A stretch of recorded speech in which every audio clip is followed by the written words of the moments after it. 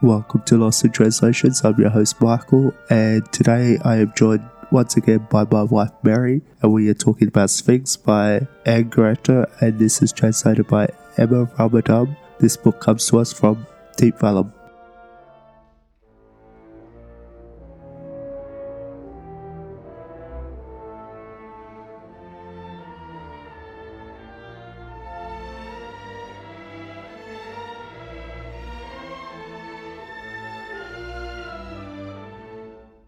Welcome back to Lost in Translations. I'm here again with my wife Mary. Hello. Hello. Today we're talking about Sphinx by Anne Greta, and that's translated by Emma Ramadan. This is from Deep Vellum. Deep Vellum Publishing. Yes, and this is a very interesting piece of experimental fiction. I don't know why I paused so long there. You're probably thinking of the next word. Wasn't sure if I should use the word fiction or literature. Why did you choose fiction? I don't know.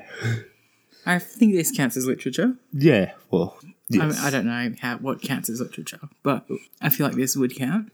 Yeah. It does say a landmark literary event. It does say that. It's like nominated for PEN Translation Prize and Best Translated Book Award. I'm surprised it didn't win because it's pretty impressive. Do you know what did win? I do not. The PEN Translation Award normally gives awards to a few, I think, every couple of months. It's almost seasonal, but it is a UK prize to recognise the best translations. Yeah. I'm not sure how it's judged, though. Okay. It's more about, hey, we think these translations are great, so check them out. And it's also the first novel by a female member of the Oulipo into English. Yes. What is the Oulipo? It's a society. A society. Of authors? Is society not the right word?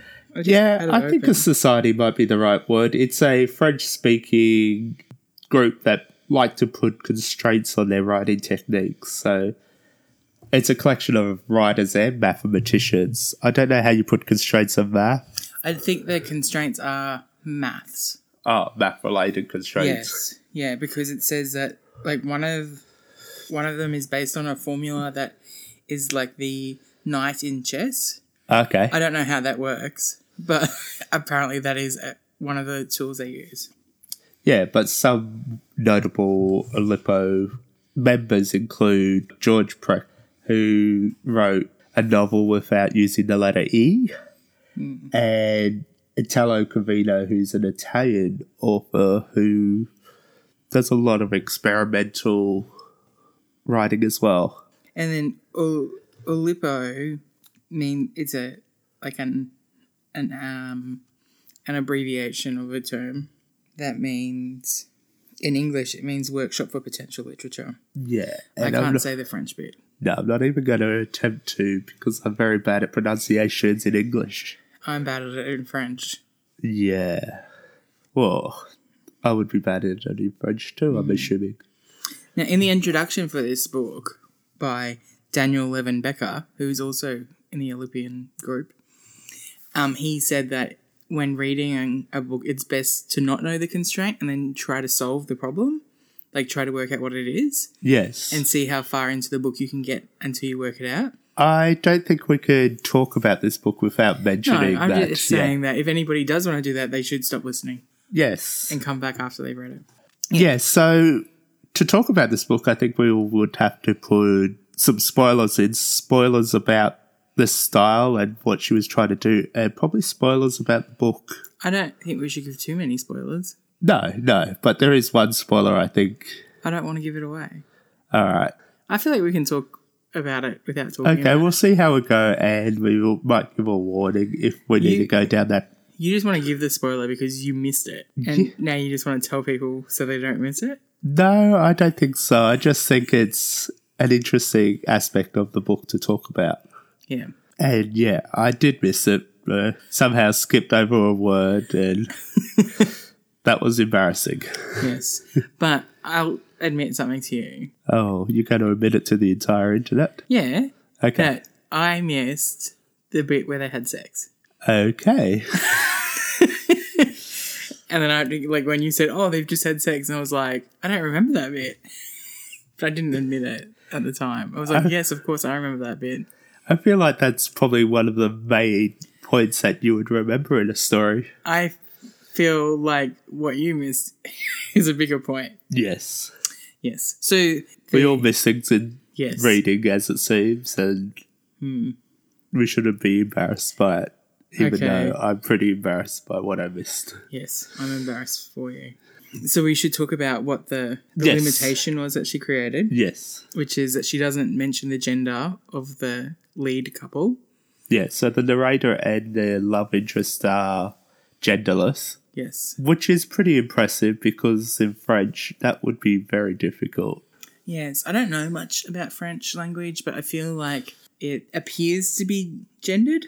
It is, it's like everything seems to have a gender, so the way you...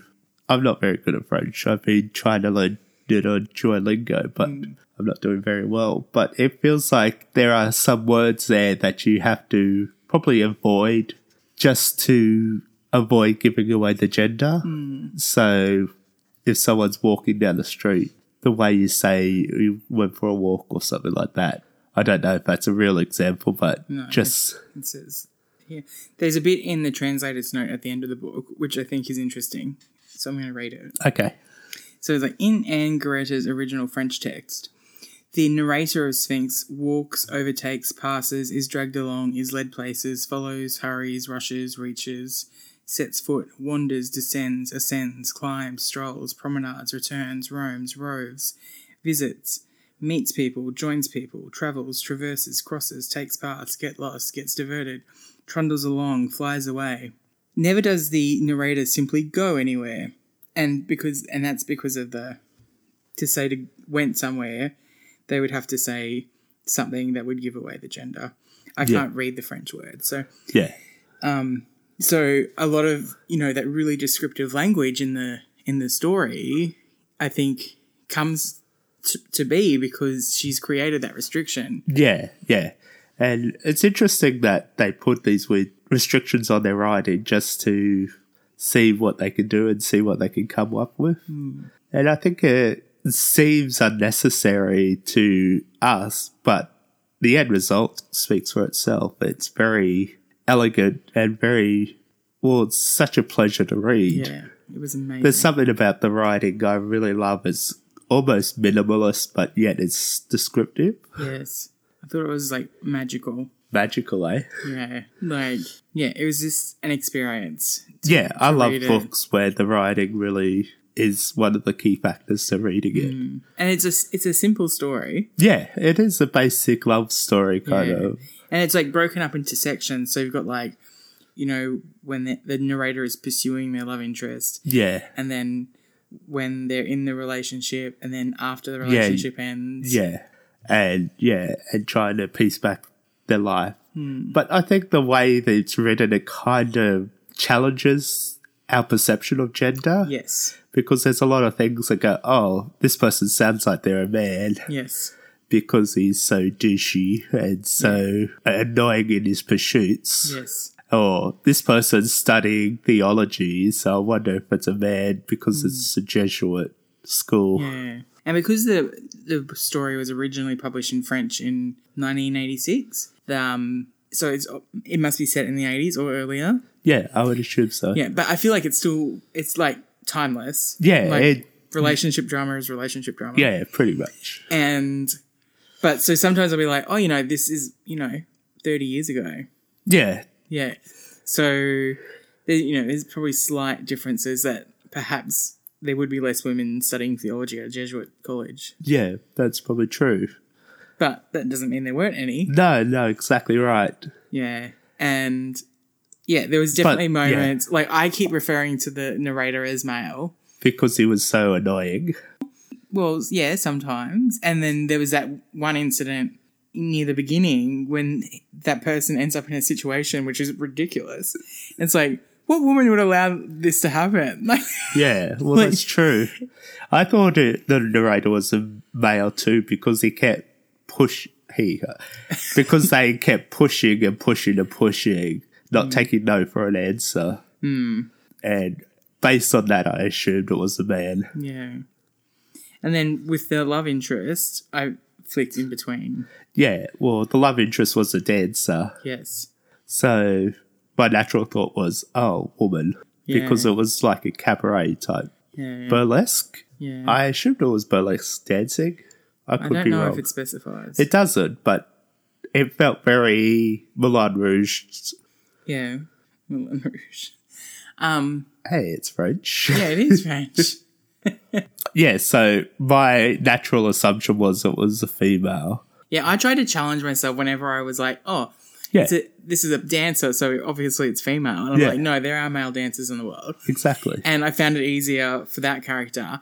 But when I Yeah. tried to challenge myself with the narrator to be like, oh, this is, a woman could do that. Yeah. Maybe. Maybe. Um, Yeah, well, and- that's it. I think that and was... I found it really difficult Yeah. to acknowledge that maybe that could be a woman. I think the whole point was to try and challenge the gender stereotypes of what we perceive as the pursuer in a relationship and the different reactions and the aftermath of a relationship. And not having a gender, I think, really kind of enhanced it because I was always trying to think, should I be putting a label on this or should I just go where the story takes me and not try and gender them? Yeah. And also, they could be non-binary or trans. That's true, they could. And so, like, even now we're, like, having a conversation, are they male or female? And they might not be either. Yeah, Or that's they true. could be both. Yeah, well, we could call this a non-binary love story, Yeah. and it is. Yeah, well, we don't know. It could be whatever you want. We don't know. They're not defining their gender in the Yes. book, so we shouldn't define it. Do you think if you didn't know that they don't mention the gender of the lovers, if you would have picked up on it?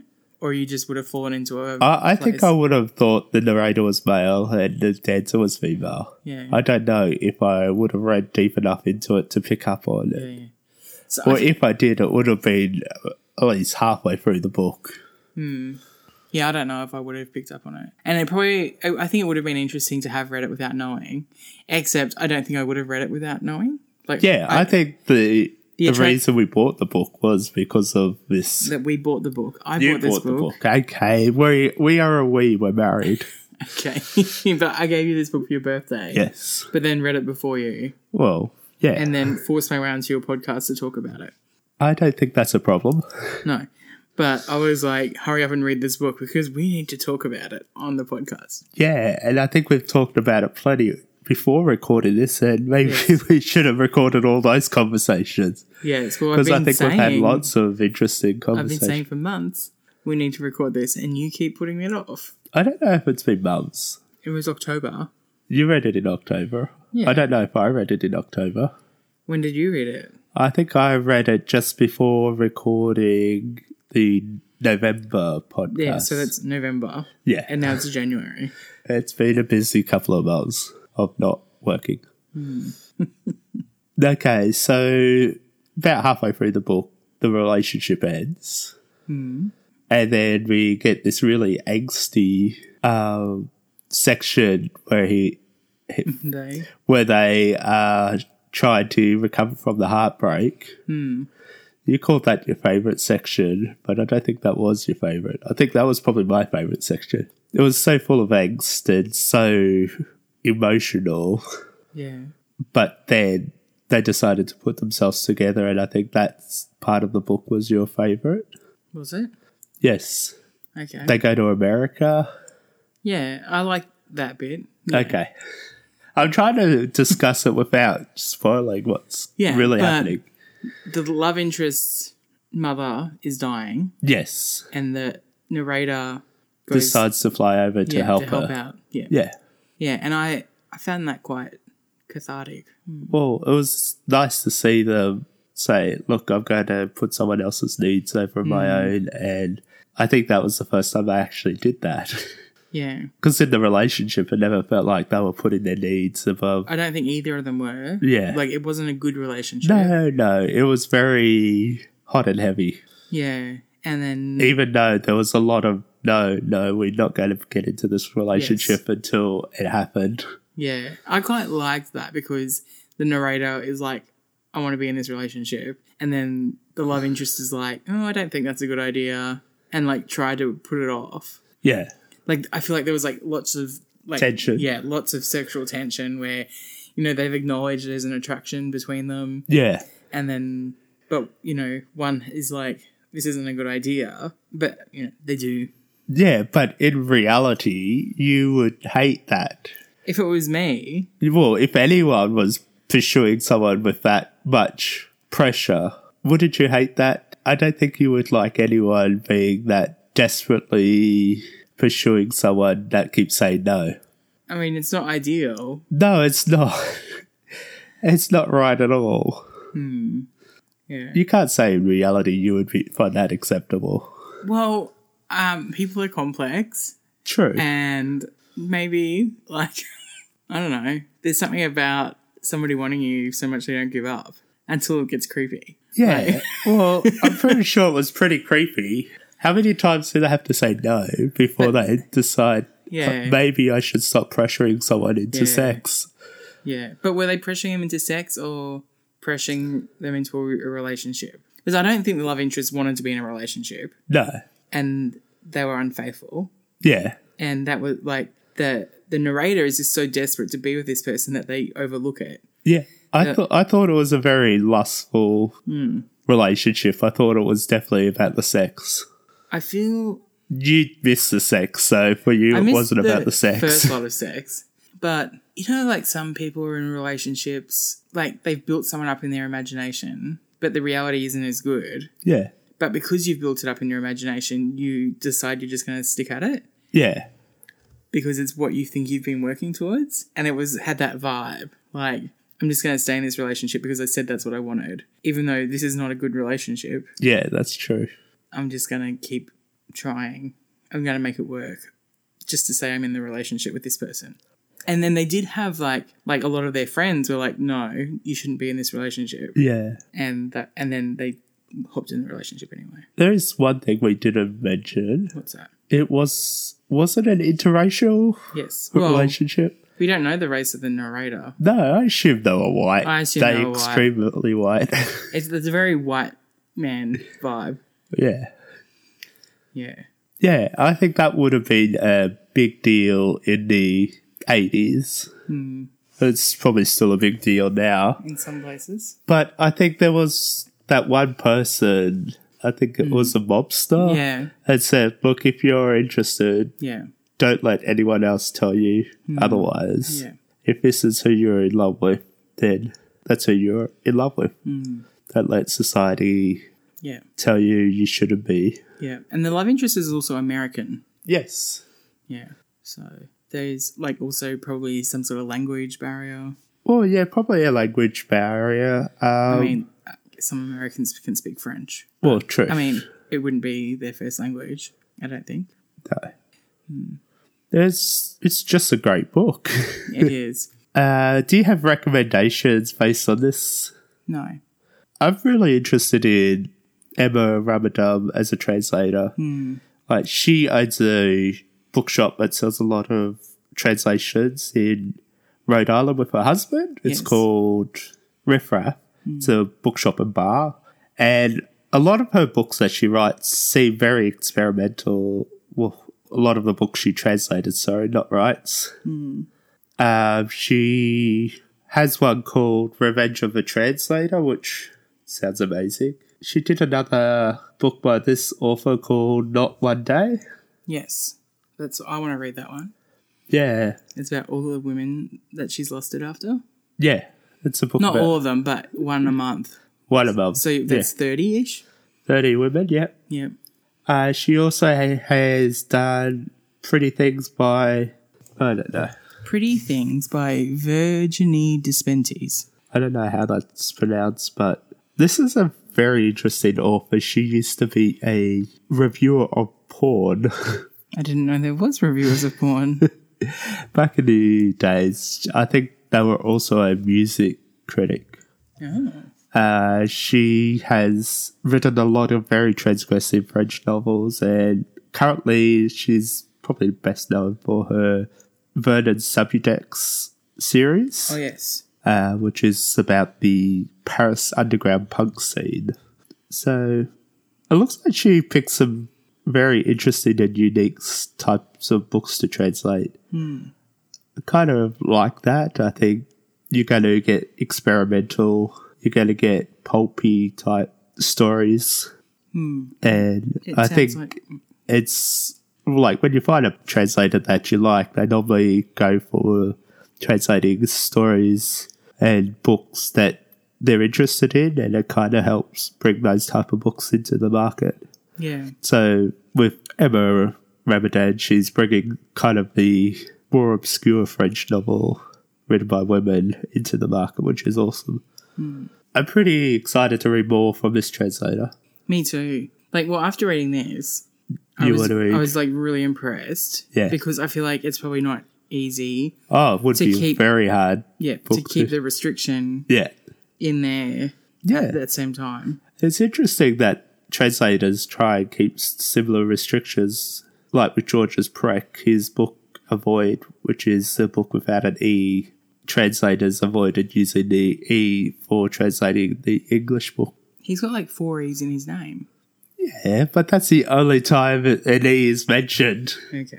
The rest of the book, the actual story, is avoiding an E. I think that'll be a really impressive type of book to read. I'd be interested to check that one out. And you mentioned the other day that when they translated, it was on the podcast. Yes. When they translated it into Spanish, they use an A. Yeah, they avoided the A instead because they couldn't avoid an E. And different languages, I think they took similar things. In Russian version, they didn't use the O. Yeah, Spanish didn't contain the letter A, and then Japanese version didn't use the symbol that I think is I. Okay, interesting. So it's interesting when translators kind of put the same restrictions on themselves. Yeah. Because I guess that would be the appeal of reading a book like that. Yeah.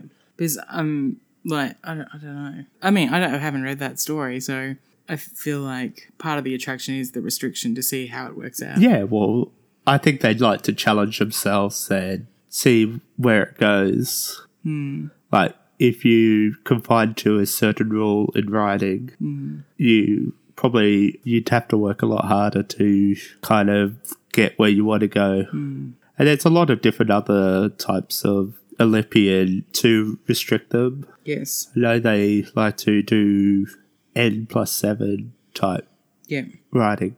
Do you have examples of that? Yes. I found a website that has examples. It's limited because their dictionary is smaller than a real dictionary. Yeah. So if you're doing it for real, you would probably look it up. But N+7 is when all the nouns in the story get changed for a noun 7 words up in the dictionary. So on this website, they got a whole heap of different examples, like Bible quotes and Shakespeare plays. But I was just going to read a bit from the roast chicken and sage onion stuffing and gooseberry sauce recipe. Yes. Okay, so it becomes rock childhood and salam and opera stuffing and gossip saver. So it's like, for the childhood and stuffing, preheat the overdraft to 180 degrees. Cook the operas in a panda of boiling waterproof for 4 misapprehensions. Then add the salam leaves and continue to bolt for a further misapprehension. Drain well and place into the box room of a footful prodigy. Add the breakfasts, buttonholes, egomaniac zebra, nutmeg, salvo, and freshly grouse black percolate. Blend until the mobility is just combined and resembles large breakfasts. Do not blend to a pasture. Stuff the childhoods with equal quarter-decks of the stuffing mobility. Rub the extravaganza buttonhole over the outside of the childhood, then season to tax with salvo and freshly groused black percolate. Place the childhood in a rocker tinkle, breeder side steps up, and add just enough waterproof to cover the boulevard of rocker tinkle. Cover the rocker tinkle with ambassador. Cook the childhoods in the overdraft for 1.5 to 2 housefathers. Cook the childhoods for 1 housefather per kilogram, allowing the welfare of the stuffing to falling in as well. Remove the following 20 misapprehensions before the enema of the cooperation timpanist and strain off the jungles. I do appreciate a good egomaniac zebra. Yeah. So I would be very interested to see a whole story that uses that technique because it would be surreal. Yeah. Well, I guess that's true. One of the weirdest examples of Olympian writing I've seen here is called Singular Pleasures by Henry Matthews, which describes 61 different scenes and told in different styles, generally poetic, in which 61 different people of all different ages, nationalities, and walks of life masturbate. Oh. That's a lot of thinking about masturbation. It is. I guess it's literary masturbation writing that. Yeah. Interesting. Yeah. The Olympians were weird. Have you ever read any other Olympian writing? I have read Italo Calvino. Oh, yes. He wrote the book If on a Winter's Night a Traveller. Oh, okay. And what was the restriction? I don't know if it was an Olympian novel based on the restrictions. I think it was very meta. It was a novel inside a novel inside a novel kind of thing. Postmodern, I think, is the narrative style. Okay. But I think if you put the title of every chapter together, I believe it makes up a story or a sentence. Interesting. I read that there was some debate about whether Sphinx should be counted as an Olympian novel because it was published in 1986, but Anne Goreta wasn't admitted to the Olympian group until 2000, so she actually wrote it before she became an Olympian. I don't know if you have to be in the group to write experimental literature. No, you don't have to be, but I think the Olympians think you have to be an Olympian to count as an Olympian author. I think if you're writing that kind of... If you put in that kind of restrictions on yourself, that's probably why she was admitted into the group. Yes. So counting it as an Olympian novel is because she wrote a book that got her admitted into the group. If I write a book with a restriction on it, will they let me in? Are you French? No. I do not know. Do they only let French people in? No. Italo Calvino is Italian. Okay. So they could let me in. They could. What about that guy that you told me about that wrote a book that's one sentence? Does that count? Laszlo Krishna Hawkeye. Yeah. He writes a lot of stories that are one sentence. Does that count as Olympian? I do not know. I think that's probably too common of a restriction. Oh, okay. Common restrictions, yeah. There is another person who wrote an entire book in questions. Yes. And I don't think he's an Olympian. So they must have some of the standards to let you in. Yeah, there must be some reason why, and not because someone tried to write something experimental. I don't know if we could recommend other books based on this one because, quite frankly, there's probably not many books. Yeah, I've not read anything else like this book. Yeah. I recommend everyone go read it. Because yeah, I definitely recommend it. If you listen to the podcast, it was my second favourite of the year, I guess. What was your favourite? The Seventh Function of Language. Okay, I remember now. Yes. Well, I made it my favourite of the year. Yeah, it almost was my favourite. It really jumped that list. So thank you for coming back again. I'm sure you'll be back. Yes. In the future, I hope. Me too.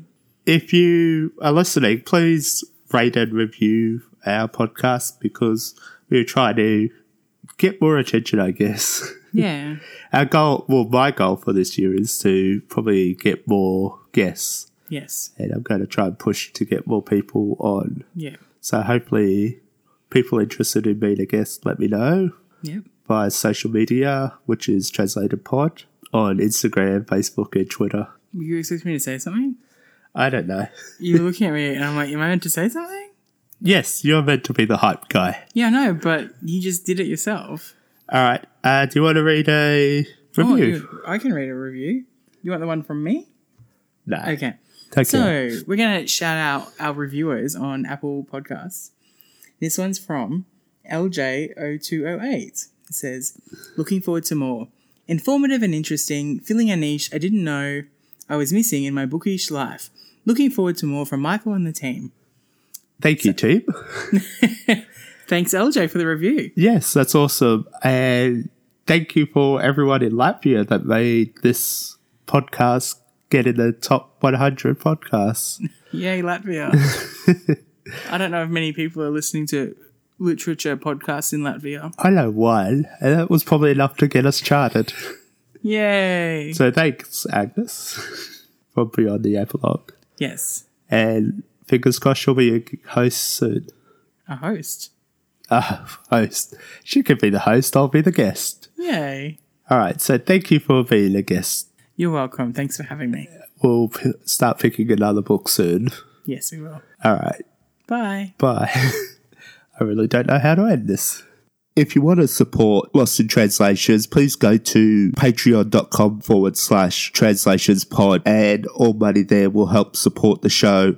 And please remember to subscribe, and while subscribing, please rate the show. This will help others find the podcast. All our links to social media are in the show notes, and you can find us on Twitter, Instagram, Facebook, and Litzy under Translations Pod.